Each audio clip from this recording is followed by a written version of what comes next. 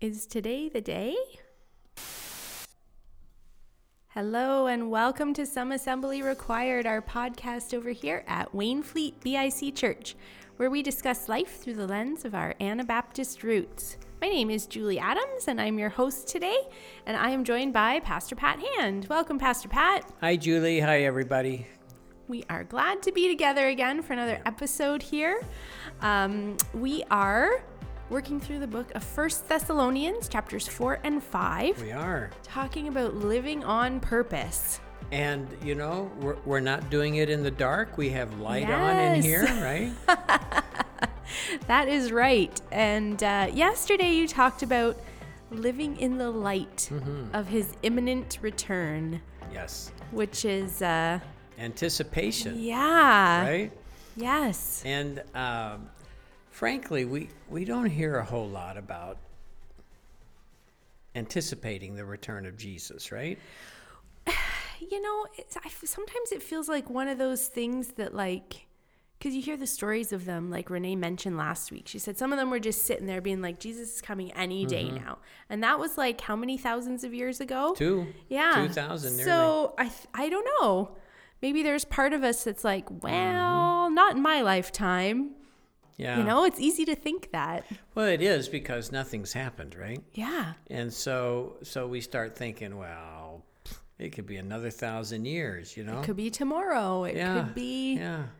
I think we have to realize that with God, time is nothing. Yeah. You know, it's so linear to us. I mean, Yes. everything we do is around a calendar or a wristwatch or a time clock and it's not that way with God. Nope. Time is linear for us, but does he even measure time? Does God measure time? you know, the closest thing we get to it is there are times in some of the prophetics that they talk about in a season and a season and a half. You know, it's kind of a vague reference to time, a length of time. But overall, you know, it's Psalms says, I think it's Psalms, it says, one day with the Lord is as 1,000 years, and 1,000 years as one day. And so I think in essence, that would tell me that time is really, he lives outside of time. You know, he's continually in the present, the past, the present, and the future, right? But he lives outside of those, although he's intimately a part of it. Yeah. Do I understand that? No. No. But I do understand that a spirit being that he is, that he could do that, you know? That's cool. We can't. No. You know? I am looking forward to understanding that one day. Mm-hmm. And we will. When we're in heaven, then we will know as he is known. Yes. The scripture tells us. So I think, and you know, sometime, Julie, we need to do a podcast on heaven and hell. Yes. So we'll have to do that. We'll have to put that away and maybe get some questions. Yeah. If you have a question, send them our way. Don't ever be afraid to send in questions. And we're not going to say so-and-so gave us this question. So you're safe. And there's no such thing as a dumb question. There really isn't. No. You know? So, you know, you're saying, well, I'm going to ask a question that everybody knows. No, not so much. No, probably if you're wondering it, there are at least 3 or 4 others that are absolutely wondering the same thing. And I always have an answer for everybody. It may be I don't know and I got to get back to you, but I always have an answer for you. But, you know, we're looking at the resurrection and the hope and the strength and the joy and the energy that comes from that. And then we live in the light of anticipating the return of Jesus. And so we find ourselves doing that. And according to the end of 1 Thessalonians 4, it's going to happen suddenly. Chapter 5 talks about it'll happen like a thief in the night. Yeah. So, Pat, this has been... So, as we plan out the messages. We always look ahead as staff, and the pastors have a meeting and they talk about what are we going to talk about next in the series. So anyway, I don't know if you remember, but you guys were talking about it and I was kind of listening in a little bit, and you talked about a thief in the night, and that has stuck with me ever since then, because if I'm honest, I don't like how it sounds. Mostly because that sounds terrible. It sounds terrible to have a thief break into your house and like steal your stuff. And that has been niggling in my brain since then. Well, you'll notice in the passage in 1 Thessalonians 5, he talks about, he gives a couple of illustrations. He says, you guys know this is going to happen, and it's like it'll happen like a thief in the night, and then gives another illustration like suddenly as a pregnant woman's labor pains begin. Yeah. So I don't think it's meant to be negative. I think what he's saying is that just as it is shockingly surprising to for somebody to break into your house, so this will happen so shockingly, it'll be a surprise to this world when it happens. And in fact, I was reading, where was I reading this? I was in my devotions, I was looking up some passages, and there's a passage that talks about, is it Revelation? It talks about how that Jesus will return one day and people will mourn that he's coming. In other words, they didn't believe in Jesus, or he's been the brunt of a joke for 2,000 years, or he's been just kind of thrown to the side, and other things have taken his place. And that there'll be people who have made fun and ridiculed this thing of Jesus' return, and when it happens, it will not be joyful for them. You know? Yeah. So there's this aspect of us, that will be the happiest day we've ever had when Christ returns. For others, it'll be the saddest day because, oh no, this is true. Yeah. You know? And sometimes we don't think of that aspect of it. Yeah. So recently, one of our families in the church had a horrific home invasion. Many things they weren't home, but many things were taken. A lot of vandalizing went on, and fortunately, the thieves were caught. But it was a total shock and surprise, right? And so Jesus is just saying, "Hey, no man knows the hour." You know, not even Jesus knows the hour. Not even just Jesus. The Father. Yeah. Jesus has limited himself in knowing this. And he's left it up to the Father. And so the Father one day will say, all right, this is the day, you know. Go. And so, that's what's going to happen. And so we live anticipating that this is going to be a part of our lives and that it could happen in our lifetime. When I was in my mid-30s, this guy wrote a book. I talked about it yesterday. 88 reasons why Jesus will come in 1988. And he even pegged October 4th as the day that Christ would come. Well, of course he didn't. No. And so the next year, I kid you not, 89 reasons why Jesus is going to come in 1989. Oh, man. Well, after that, he hung it up. And so he... Oh, poor guy. Tail between his legs. Off he went. Yep. All he had to do was read Luke 24, where Jesus said, no one knows. The angels don't know. I don't know. Only the Father does, you know. So I think it's interesting that we anticipate.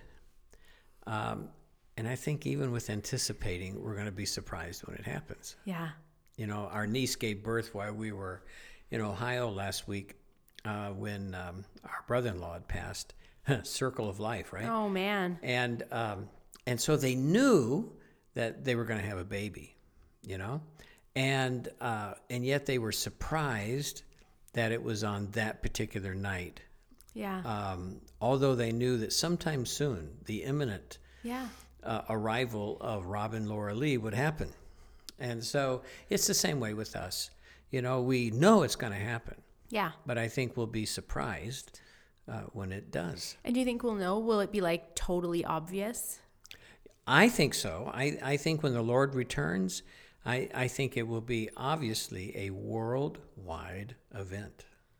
It's kind of like, oh man, these things are a little corny, but it's kind of like Jerry Jenkins and Tim LaHaye did the Rapture series Left of Behind. books. Left Yes. Behind, yeah. Yep. And but I do think they kind of capture this worldwide event status of it, and I think that is very true. And so from that standpoint, it'll be undeniable. Yeah. You won't be able So to. I just think too, when Jesus was born, there were a lot of people that didn't believe that that was actually happening. They didn't believe he was really the Son of God. Do you think there will be people that don't believe when Jesus comes back? They'll say, that's not true. This is just because of...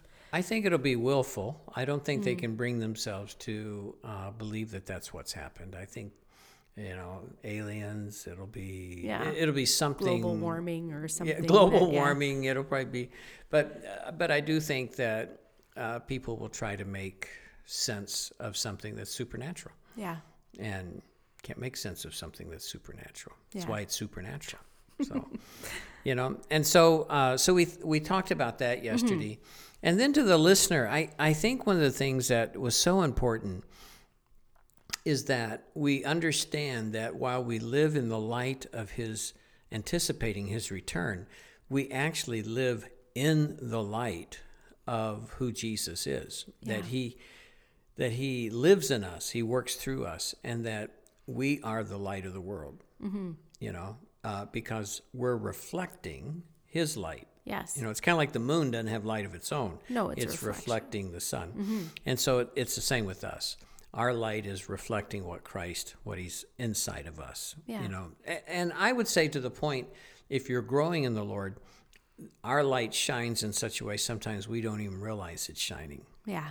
Just because we've grown and the decisions and how we make decisions and prioritize life and these different things. And so I think that there is coming this time that right now we are light. That's why he hasn't returned yet. We're his light. We're reflecting light. We're reflecting his love.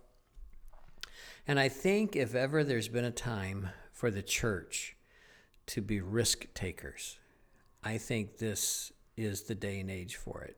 We live in, we live in this North American consumerism that cries out for us to choose safety, to embrace comfort, avoid all chance of risk. Yep.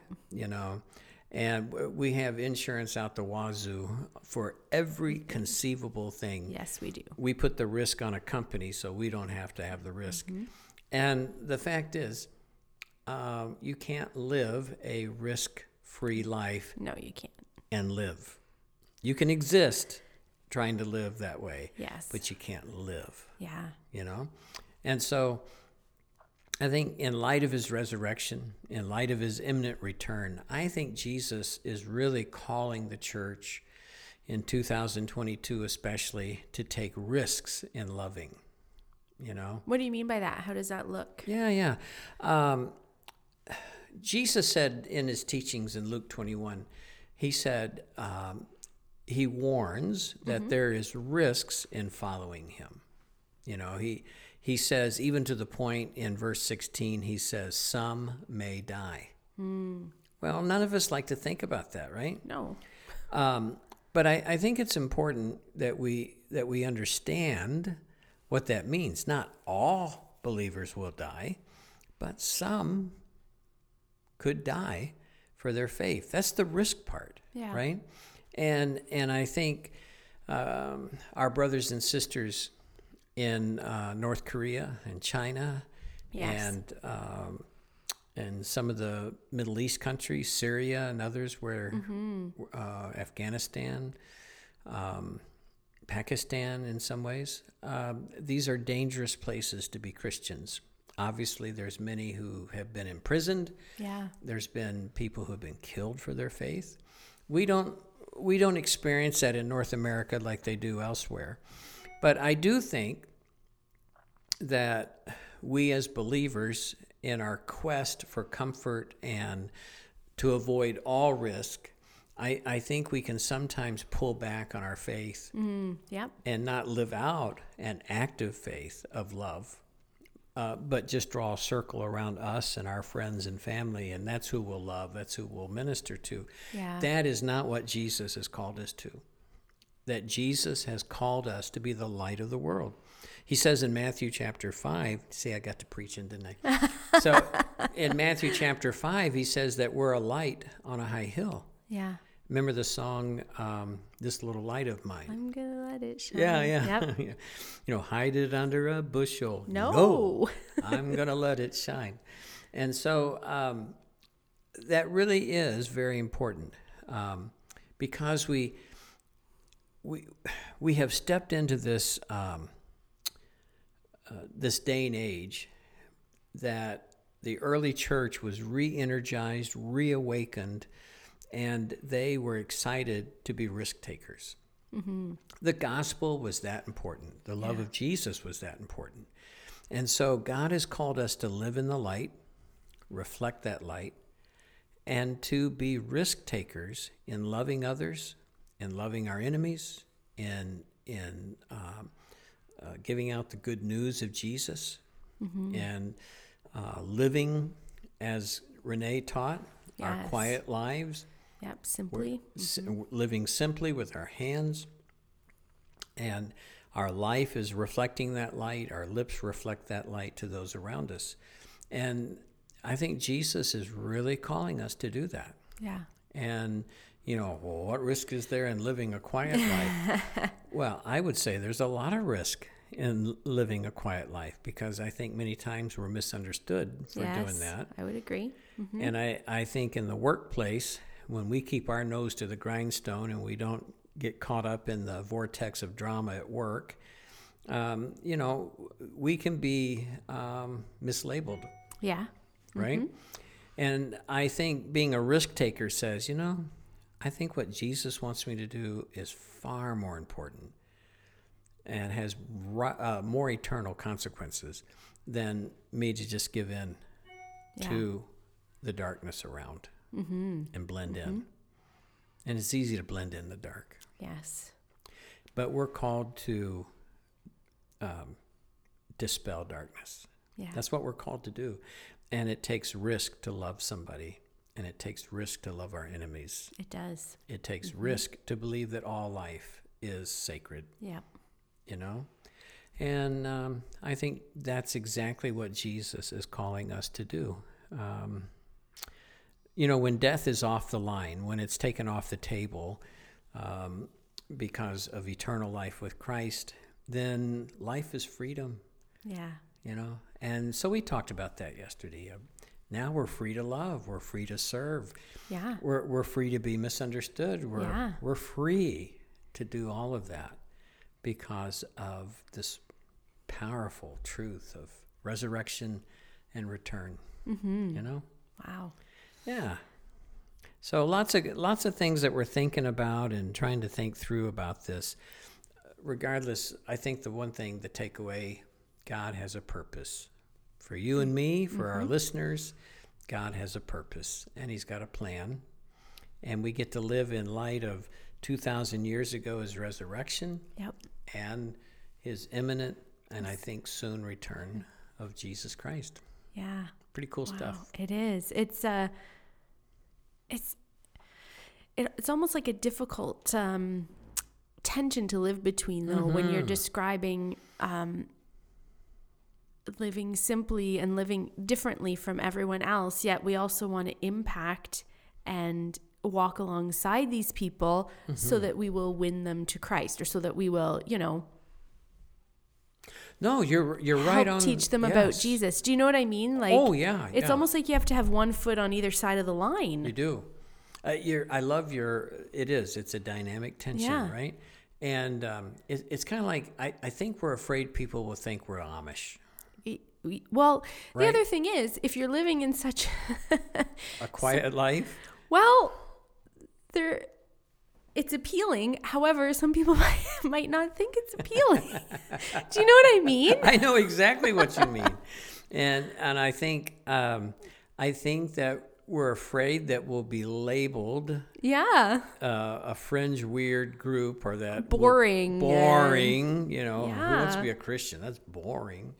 And yet I would say, my friend, that is where true freedom is. Yeah. The adventure of living a life in Christ is not boring. No. When you're willing to step out of your comfort zone, when you're willing to take risks, when you're willing to do something new that you've never done before, how can that be boring? Yeah.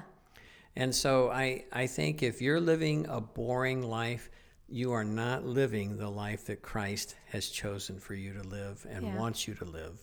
And maybe that's a discussion for another day. That sounds good. Yeah. Thank you, Pat. That was a good and challenging. This is a good series, a really challenging one. Very challenging. Yeah. I agree. Yeah.